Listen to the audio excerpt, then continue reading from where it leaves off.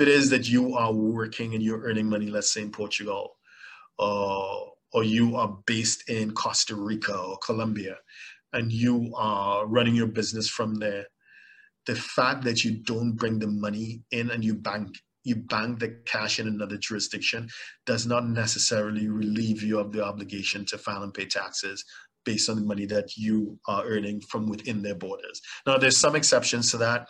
So, for example, some jurisdictions have special carve-outs.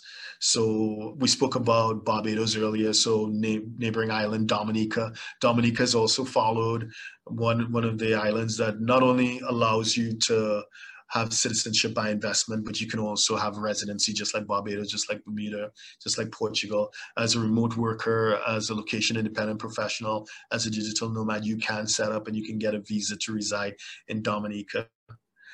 But if you trigger tax residence in Dominica, you need to speak to a tax professional. But generally speaking, if that money is brought into Dominica, it may be taxed. Same like if you are in the UK and you register as res non-dom. So you're not a Brit, but you have legal residence in the UK. You can register with a special tax regime that is commonly known as res non-dom, so resident not domicile.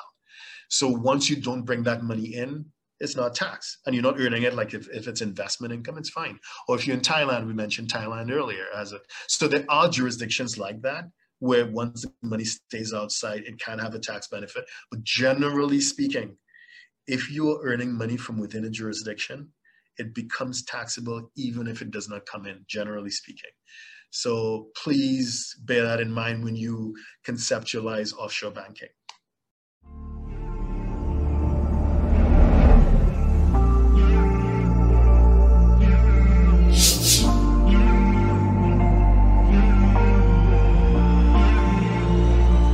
Please subscribe, like, share, and comment below.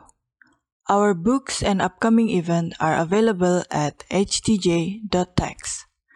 Email us at help@htj.tax to engage us, to advise on international tax or business matters.